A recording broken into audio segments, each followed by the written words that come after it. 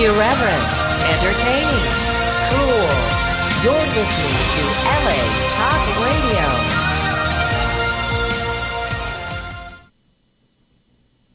You can support Sapphire Planet by visiting the online store at sapphireplanet.com.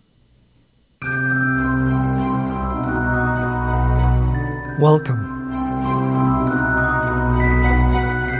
Your journey is just beginning.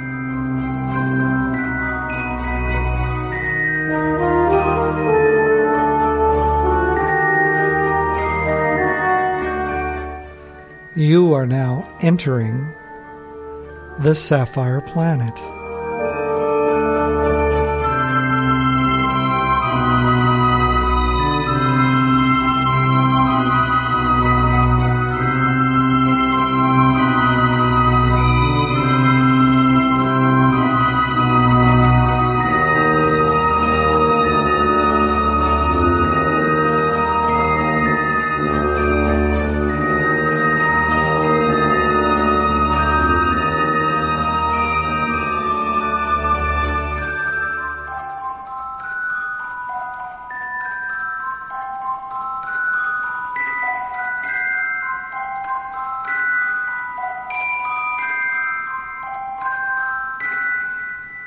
You are now in the Sapphire Planet.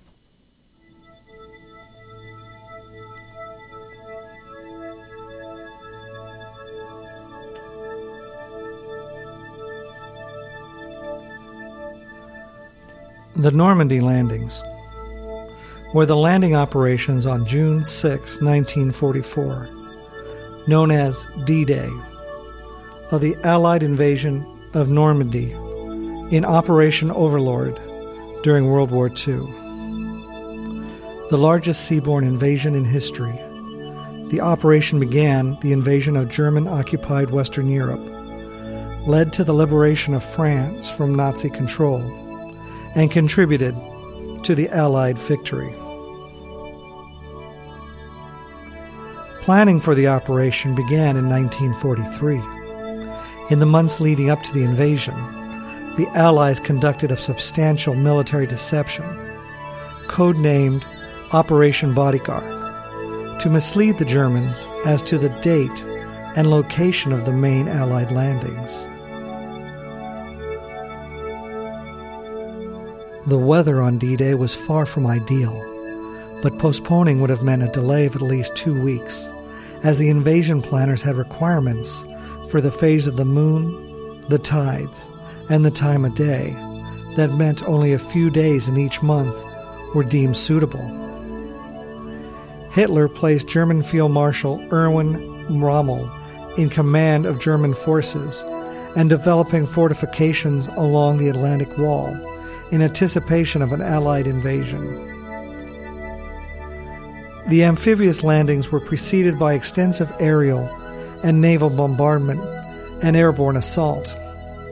The landing of 24,000 British, U.S., and Canadian airborne troops shortly after midnight. Allied infantry and armored divisions began landing off the coast of France at 6:30 in the morning. A target 50-mile or 80-kilometer stretch of the Normandy coast was divided into 5 sectors: Utah, Omaha, Gold, Juno, and Sword Beach.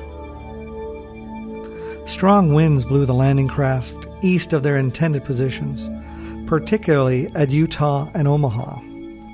The men landed under heavy fire from gun emplacements, overlooking the beaches, and the shore was mined and covered with obstacles, such as wooden stakes, metal tripods, and barbed wire, making the work of the beach clearing teams difficult and dangerous.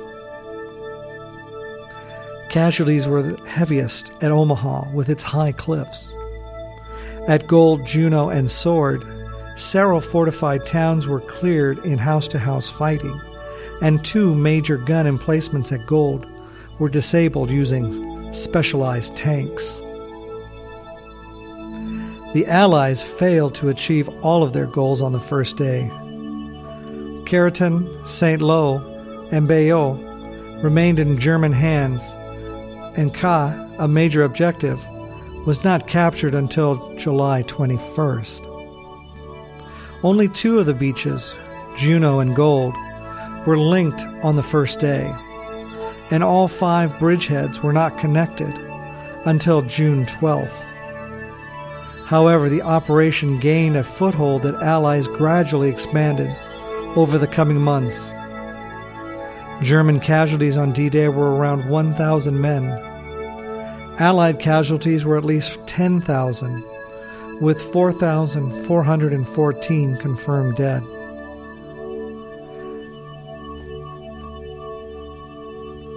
Between May 27th and June 4th, 1940, over 338,000 troops of the British Expeditionary Force and the French Army, trapped along the northern coast of France, were evacuated in the Dunkirk evacuation.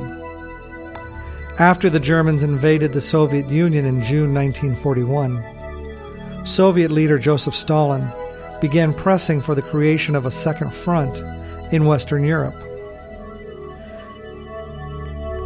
In late May 1942, the Soviet Union and the United States made a joint announcement that a full understanding was reached with regard to the urgent tasks of creating a second front in Europe in 1942. However, Churchill persuaded Roosevelt to postpone the promised invasion as, even with American help, the Allies did not have adequate forces for such a strike.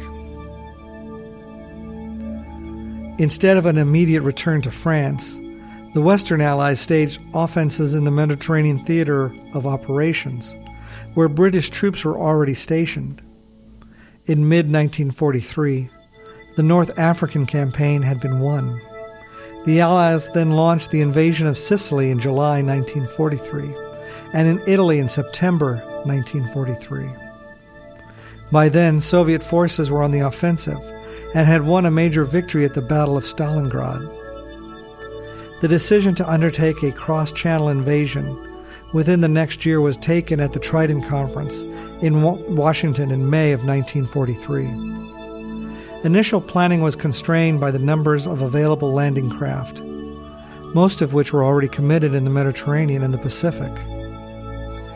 At the Tehran Conference in November 1943, Roosevelt and Churchill promised Stalin that they would open the long-delayed Second Front in May 1944.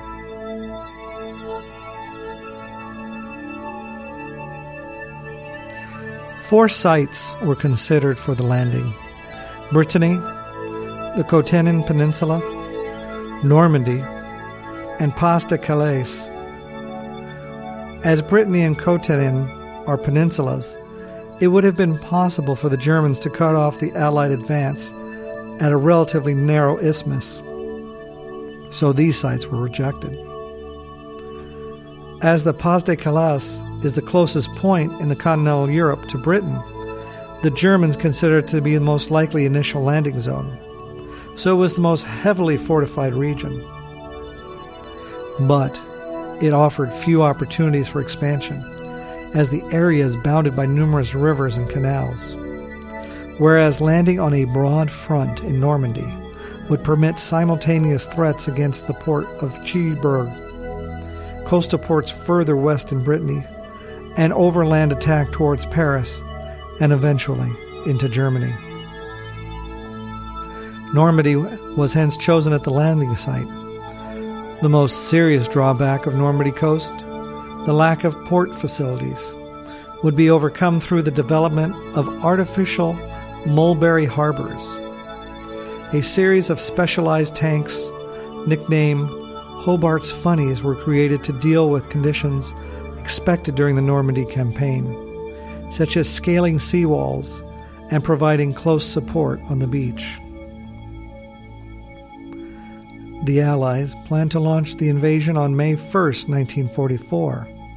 The initial draft of the plan was accepted at the Quebec Conference in August of 1943. General Dwight D. Eisenhower was appointed commander of Supreme Headquarters Allied Expeditionary Force, or SHAEF. General Bernard Montgomery was named the commander of the 21st Army Group, which comprised all of the land forces involved in the invasion. On December 31st, 1943, Eisenhower and Montgomery first saw the plan, which proposed amphibious landings by 3 divisions, with 2 more divisions in support. The 2 generals immediately insisted that the scale of the initial invasion be expanded to 5 divisions, with airborne descents by 3 additional divisions to allow operations on a wider front and speed up the capture of the port at Cherbourg. The need to acquire or produce extra landing craft for the expanded operation meant that the invasion had to be delayed till June. Eventually, 39 Allied divisions would be committed to the Battle of Normandy. 22 American, 12 British, 3 Canadian, 1 Polish, and 1 French, totaling over 1 million troops, all under British command. Operation Overlord was the name assigned to the establishment of a large-scale lodgment on the continent. The first phase, the amphibious invasion and establishment of a secure foothold, was codenamed Operation Neptune. To gain the air superiority needed to ensure a successful invasion, the Allies undertook a bombing campaign, codenamed Operation Point Blank, that targeted German aircraft production, fuel supplies, and airfields. Elaborate deceptions codenamed Operation Bodyguard were undertaken in the months leading up to the invasion to prevent the Germans from learning the timing and location of the invasion. The landings were to be preceded by an airborne landings near Caen in the eastern flank to secure the Orne River bridges and north of the Caterin on the western flank. The Americans assigned to land at Utah Beach and Omaha Beach were to attempt to capture Catan and St. Lo on the first day, then cut off the Kootenay Peninsula, and eventually capture the port facilities at Cherbourg. The British at Sword Beach and Gold Beach, and Canadians at Juno Beach, would protect the American flank and attempt to establish airfields near Caen. A secure lodgment would be established, an attempt made to hold all territory north of the Oranges Fallas line within the first 3 weeks. Montgomery envisioned a 90-day battle, lasting until an Allied force reached the Seine.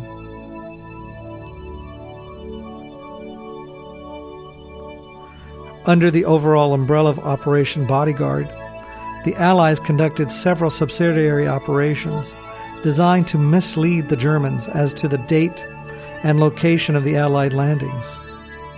Operation Fortitude included Fortitude North, a misinformation campaign using fake radio traffic to lead the Germans into expecting attack on Norway, and Fortitude South, a major deception involving the creation of a fictitious 1st United States Army Group under Lieutenant General George S. Patton, supposedly located in Kent and Sussex. Fortitude South was intended to deceive the Germans into believing that the main attack would take place at Calais.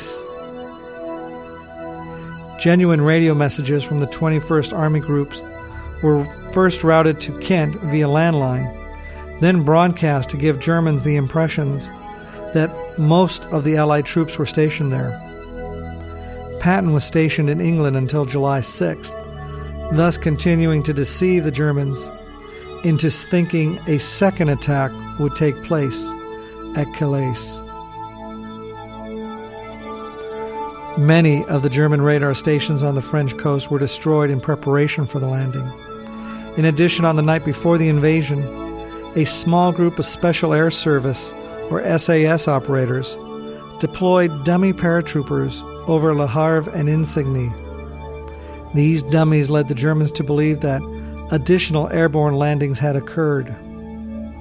On that same night, in Operation Taxable, the 617th Squadron RAF dropped strips of window, which was metal foil that caused a radar return, which was mistakenly interpreted by German radar operators as a naval convoy near Le Havre. The illusion was bolstered by a group of small craft towing barrage balloons. A similar deception was undertaken near Boulogne-sur-Mer in the Pas-de-Calais area by the 218th Squadron RAF in Operation Glimmer.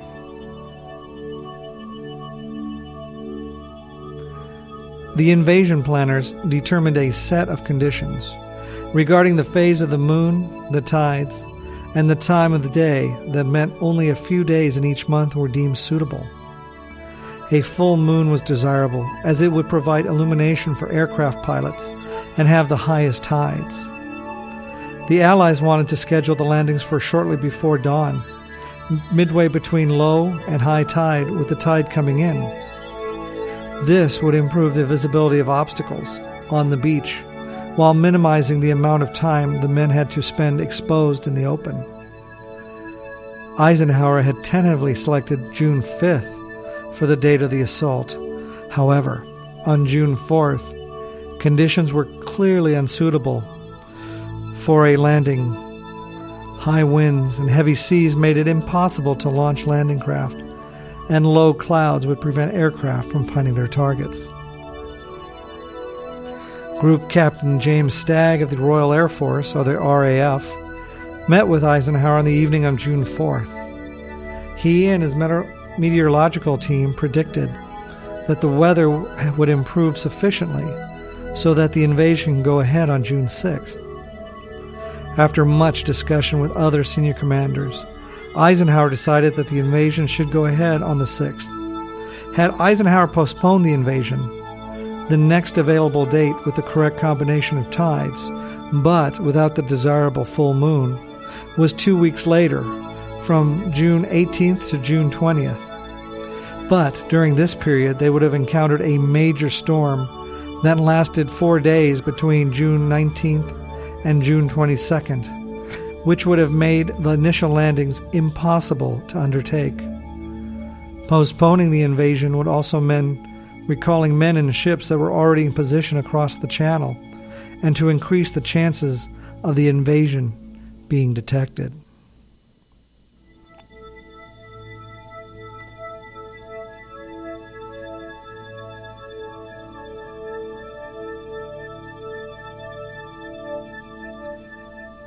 Allied control of the Atlantic meant that German meteorologists did not have access to as much information as the Allies on the incoming weather patterns.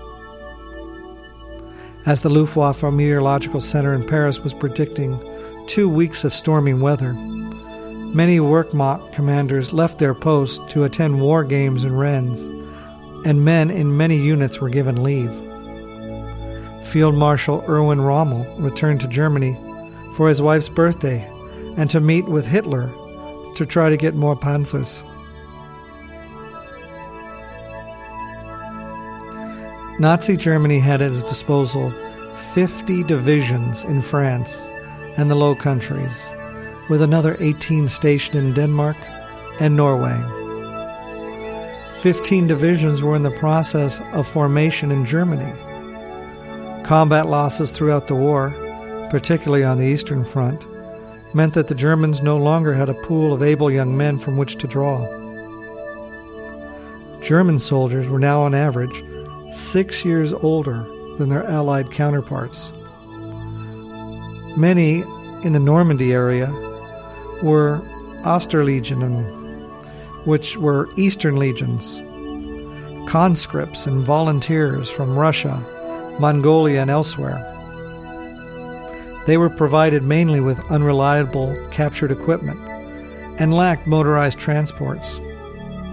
Many German units were under strength.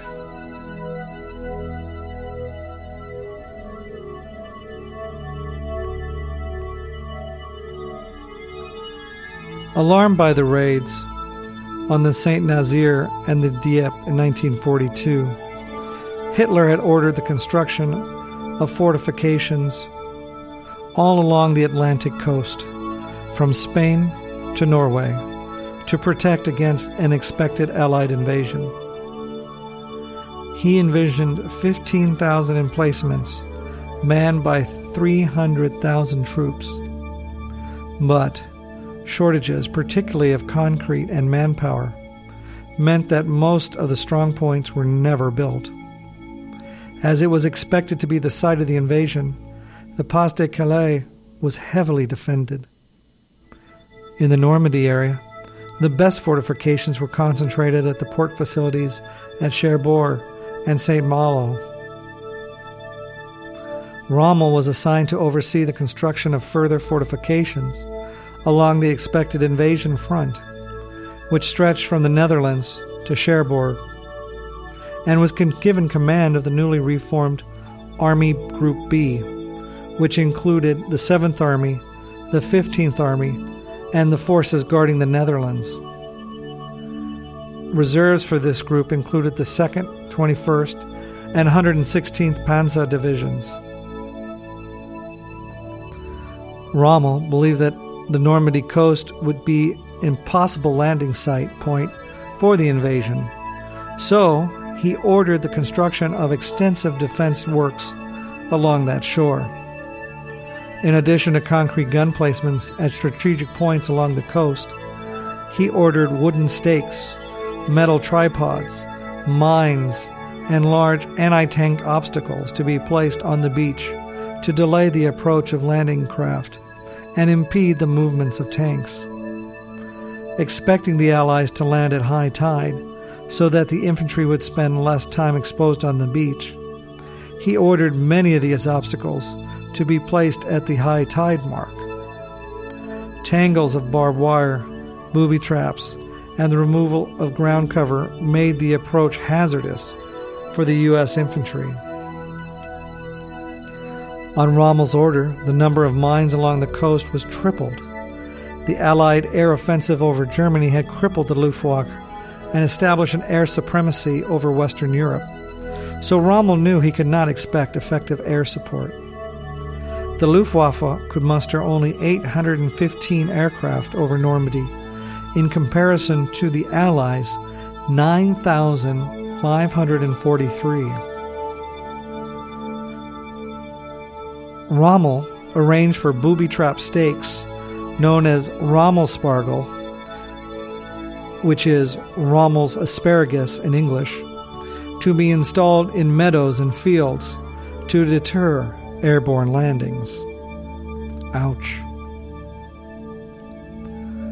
Rommel believed that Germany's best chance was to stop the invasion at the shore and requested that the mobile reserves, especially tanks, be stationed as close to the coast as possible. Rundstedt, Gere, and other senior commanders of Germany objected. They believed that the invasion could not be stopped on the beaches. Gere argued for a conventional doctrine, keeping the Panzer formation concentrated in a central position around Paris and Rhone, and deploying them only when the main Allied beachhead had been identified. He also noted that in the Italian campaign, the air-moored units stationed near the coast had been damaged by naval bombardments. Rommel's opinion was that, because of Allied air supremacy, the large-scale movements of tanks would not be possible once the invasion was underway. Hitler made the final decision, which was to leave 3 Panzer divisions under Gere's command and give Rommel operational control of 3 more as reserves. Hitler himself took personal control of 4 divisions as strategic reserves not to be used without his direct orders.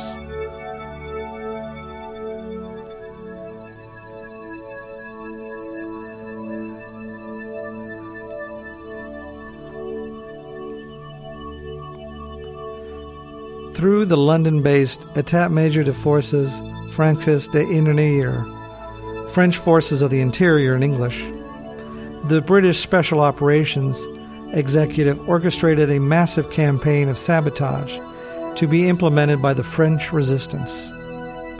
The Allies developed 4 plans for resistance to execute on D-Day and the following days.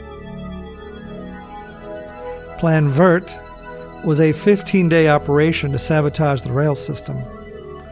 Plan Bleu dealt with destroying electrical facilities. Plan Tortue was a delaying operation aimed at the enemy forces that would potentially reinforce Axis forces at Normandy. Plan Violet dealt with cutting underground telephones and teleprinter cables. The resistance was alerted to carry out these tasks by messengers personnels transmitted by the BBC French service from London. Several hundred of these messages, which might be snatches of poetry, quotations from literature, or random sentences, were regularly transmitted, masking the few that were actually significant. In the few weeks preceding the landings, lists of messages and their meanings were distributed to resistance groups. An increase in radioactivity on June 5th was correctly interpreted by the German intelligence to mean that an invasion was imminent or underway. However, because of the barrage of previous false warnings and misinformation, most units ignored their warning.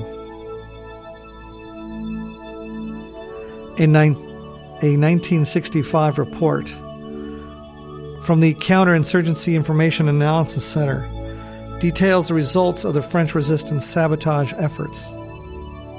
In the southeast, 52 locomotives were destroyed on June 6th, and the railway lines cut in more than 500 places. Normandy, for all intensive purposes, was isolated thanks to the French resistance as of June 7th. Naval operations for the invasion were described by historians as never-surpassed masterpiece of planning. In overall command was the British Admiral Sir Bertram Ramsay, who had served as flag officer at Dover during Dunkirk evacuation 4 years earlier. He had also been responsible for the naval planning of the invasion of North Africa in 1942, and one of the 2 fleets carrying troops for the invasion of Sicily the following year. The invasion fleet was drawn from 8 different navies, comprising 6,939 vessels, 1,213 warships, and 4,126 landing craft of various types, 736 ancillary craft, and 864 merchant vessels. The majority of the fleet was supplied by the United Kingdom and Canada, who provided 892 warships and 3,261 landing craft. There were 195,700 naval personnel involved. The invasion fleet was split into the Western Naval Task Force under Admiral Alan G. Kirk, supporting the American sectors, and the Eastern Naval Task Force under Admiral Sir Philip Vian in the British and Canadian sectors. Available to the fleet were 5 battleships, 20 cruisers, 65 destroyers, and 2 monitors. German ships in the area on D-Day included 3 torpedo boats, 29 fast attack craft, 36 R-boats, and 36 minesweepers and patrol boats. The Germans also had several U-boats available, and all the approaches had been heavily mined.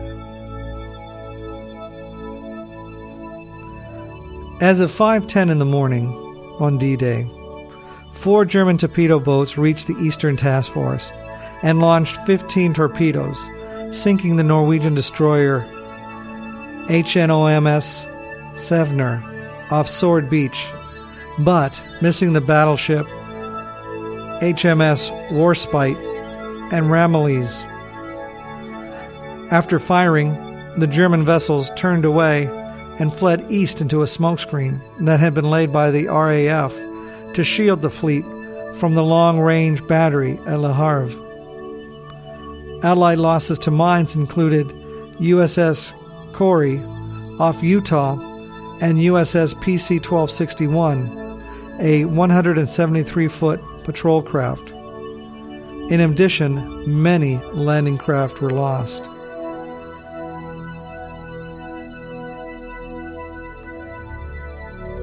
Bombing of Normandy began around midnight, with over 2,200 British and American bombers attacking targets along the coast and further inland. The coastal bombing attack was largely ineffective at Omaha because low cloud cover made the assigned targets difficult to see. Concerned about inflicting casualties on their own troops, many bombers delayed their attacks too long and failed to hit the beach defenses. The Germans had 570 aircraft stationed in Normandy and the Low Countries on D-Day, and another 964 in Germany. Minesweepers began clearing channels for the invasion fleet shortly after midnight and finished just after dawn without encountering the enemy. The Western Task Force included the battleship Arkansas, Nevada, and Texas, plus 8 cruisers, 21 destroyers, and 1 monitor. The Eastern Task Force included the battleship HMS Ramillies and Warspite, and the monitor HMS Roberts, 12 cruisers, and 37 destroyers. Naval bombardment of the areas behind the beach commenced at 5:45 in the morning, while it was still dark, with the gunners switching to pre-assigned targets on the beach as soon as it was light enough to see, at 5:50. Since troops were scheduled to land at Utah and Omaha starting at 6:30, an hour earlier than the British beaches, these areas received only about 40 minutes of naval bombardment before the assault troops began to land on the shore. Some of the landing craft had been modified to provide close support fire, and self-propelled amphibious duplex drive tanks, otherwise known as DD tanks, specially designed for the Normandy landings, were to land shortly before the infantry to provide covering fire. However, few arrived in advance of the infantry, and many sank before reaching the shore, especially at Omaha.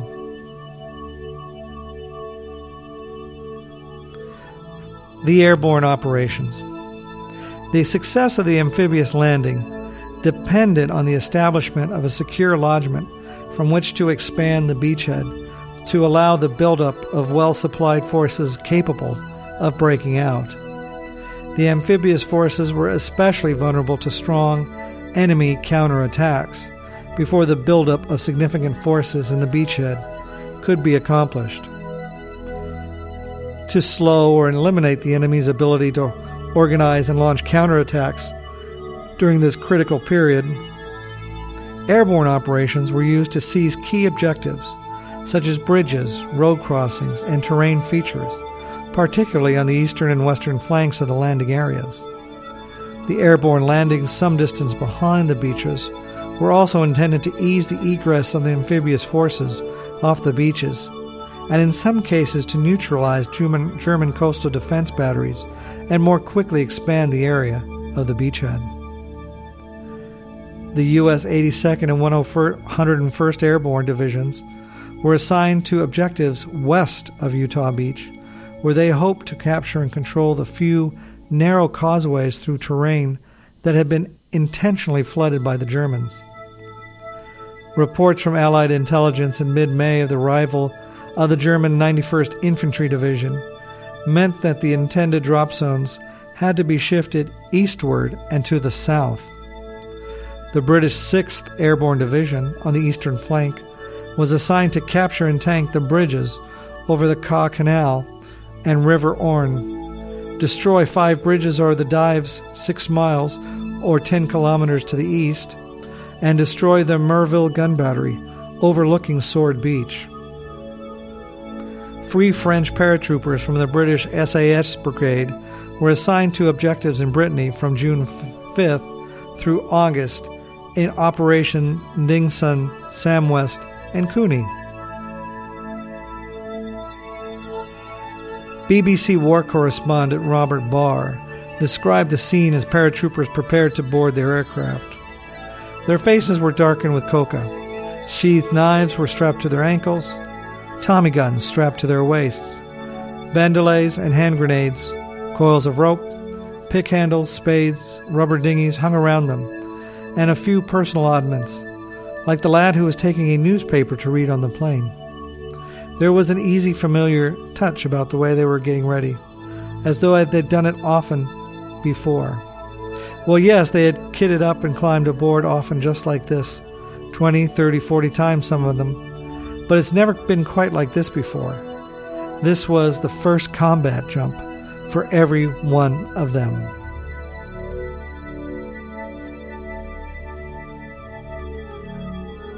The American airborne landings began with the arrival of Pathfinders at 12:15 midnight. Navigation was difficult. Of a bank of thick clouds and a result, only one of the 5 paratroopers' drop zones was accurately marked with radar signals and Aldis lamps. Paratroopers of the U.S. 82nd and 101st Airborne Divisions, numbering over 13,000 men, were delivered by Douglas C-47 Skytrains of the 9th Troop Carrier Command. To avoid flying over the invasion fleet, the planes arrived from the west over the Khotan Peninsula that exited over Utah Beach. Paratroopers from the 101st Airborne were dropped beginning around 1:30 in the morning, tasked with controlling the causeways behind Utah Beach and destroying roads and rail bridges over Dove River. The C-47s could not fly in a tight formation because of thick cloud cover, and many paratroopers were dropped far from their intended landing zones. Many planes came in so low that they were under fire from both flak and machine gun fire. Some paratroopers were killed on impact when their parachutes did not have time to open, and others drowned in the flooded field. Gathering together into fighting units was made difficult by a shortage of radios and by the bogey-cage terrain with its hedgerows, stone walls, and marshes. Some units did not arrive at their target until afternoon, by which time several of the causeways had already been cleared by members of the 4th Infantry Division moving up from the beach. Troops of the 82nd Airborne began arriving around 2:30 in the morning with the primary objective of capturing 2 bridges over the River Merdart and destroying 2 bridges over the Douve. On the east side of the river, 75% of the paratroopers landed in or near their drop zone, and within 2 hours they had captured the important crossroads at Saint-Merez-de-Liege, the first town liberated in the invasion, and began working to protect the western flank. Because of the failure of the Pathfinders to accurately mark their drop zone, the 2 regiments dropped in on the west sides of the Merdare were extremely scattered, with only 4% landing in the target area. Many landed in nearby swamps, with much loss of life. Paratroopers consolidated into small groups, usually a combination of men of various ranks from different units, and attempted to concentrate on nearby objectives. They captured but failed to hold Merdare River Bridge at La Fière, and fighting for the crossing continued for several days. Reinforcements arrived by glider around 4 a.m., which was known as Mission Chicago and Mission Detroit. And by 9 p.m. that night, Mission Keokuk and Mission Elmira, bringing additional troops and heavy equipment. Like the paratroopers, many landed far from their drop zones. Even those that landed on target experienced difficulty, with heavy cargo such as jeeps shifting during landing, crashing through the wooden fuselage, and in some cases, crushing personnel on board.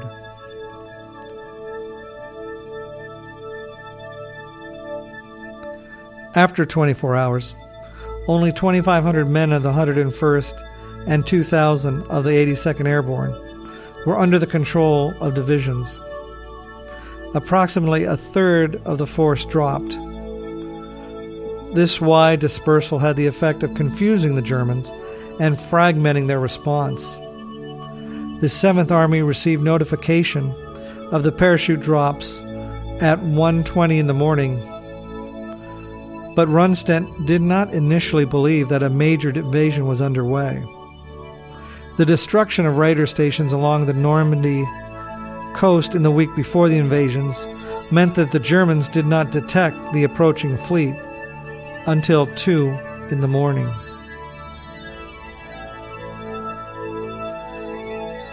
The first Allied action of D-Day was Operation Dead Stick, a glider assault at 12:16 in the morning at Pegasus Bridge over the Caen Canal and the bridge over the Orne, a half-mile or 800 meters to the east. Both bridges were quickly captured intact, with light casualties by members of the 5th Parachute Brigade and the 7th Light Infantry Parachute Battalion. The 5 bridges over the dives were destroyed with minimal difficulty by the 3rd Parachute Brigade. Meanwhile, the Pathfinders tasked with setting up radar beacons and lights for further paratroopers, scheduled to begin at 12:50 a.m. to clear the landing zone north of Ranville, were blown off course and had to set up navigation aids too far east. Many paratroopers, also blown too far east, landed far from their intended drop zones. Some took hours or even days to be reunited with their units.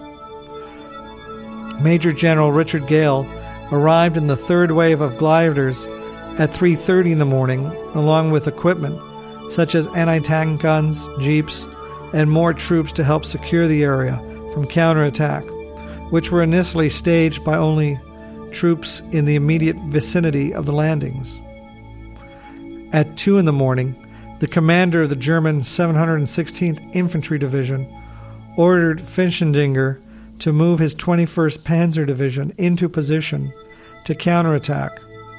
However, as the division was part of the Armored Reserve, Finchendinger was obliged to seek clearance from OKW before he would commit his formation.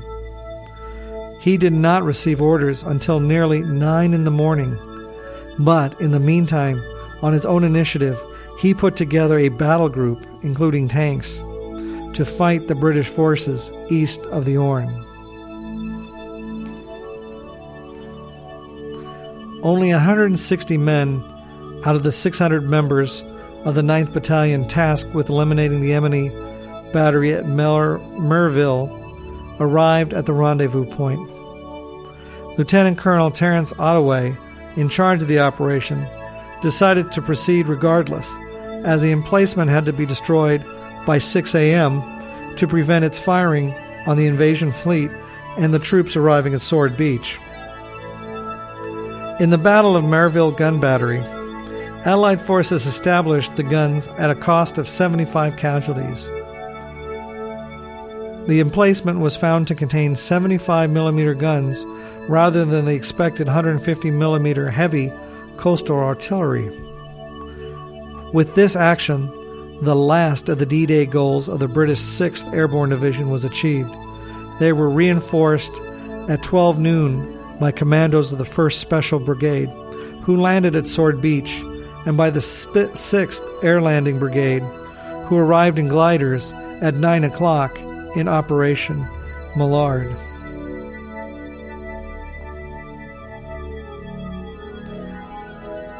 Utah Beach was in the area defended by 2 battalions of the 919th Grenadier Regiment. Members of the 8th Infantry Regiment of the 4th Infantry Division were the first to land, arriving at 6:30 in the morning. Their landing craft were pushed to the south by strong currents, and they found themselves about 2,000 yards or 2 kilometers from their intended landing zone.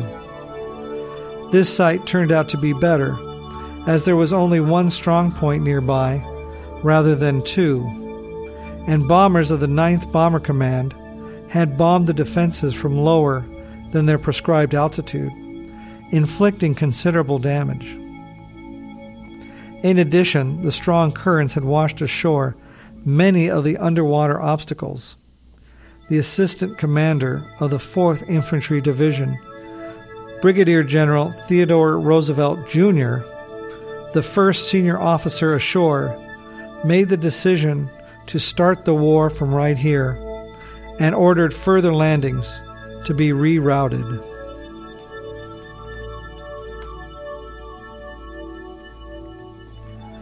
The initial assault battalions were quickly followed by 28 DD tanks and several waves of engineers and demolition teams to remove beach obstacles and clear the area directly behind the beach of obstacles and mines.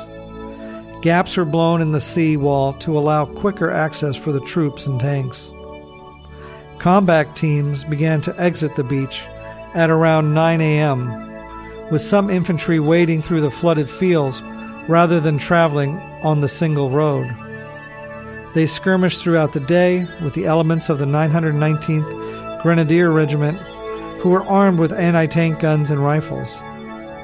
The main strong point in the area, at another 1,300 yards, or 1 kilometer to the south, were disabled by noon. The 4th Infantry Division did not meet all their D-Day objectives at Utah Beach, partly because they had arrived too far to the south, but they landed 21,000 troops at the cost of only 197 casualties.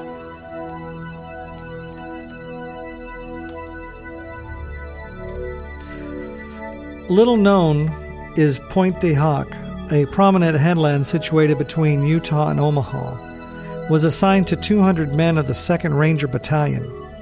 Commanded by Lieutenant Colonel James Rudder, their task was to scale the 30-meter or 100-foot cliffs with grappling hooks, ropes, and ladders to destroy the coastal gun battery located at the top. While under fire from above, the men scaled the cliff, only to discover that the guns had already been withdrawn. The Rangers located the weapons unguarded but ready to use in an orchard some 500 meters or 600 yards south of the point and disabled them with explosives. Under attack, the men at the point became isolated and some were captured. By dawn on D+1 day, Rudder had only 90 men available to fight. Relief did not arrive until D+2 day, when the members of the 743rd Tank Battalion and others arrived. Rudder's men had run out of ammunition and were using captured German weapons. Several men were killed as a result because German weapons made a distinctive noise, and the men were mistaken for the enemy.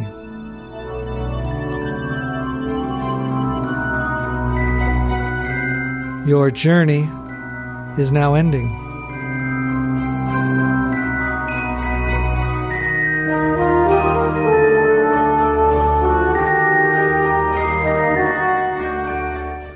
You are now leaving the Sapphire Planet.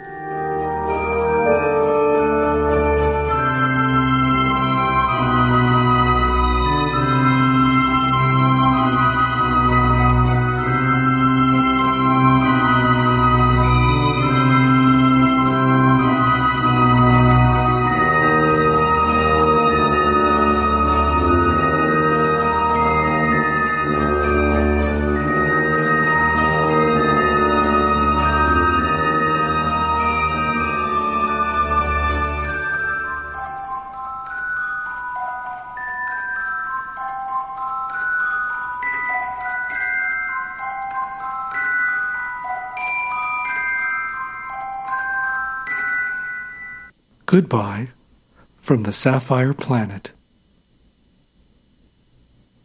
Own a piece of the planet.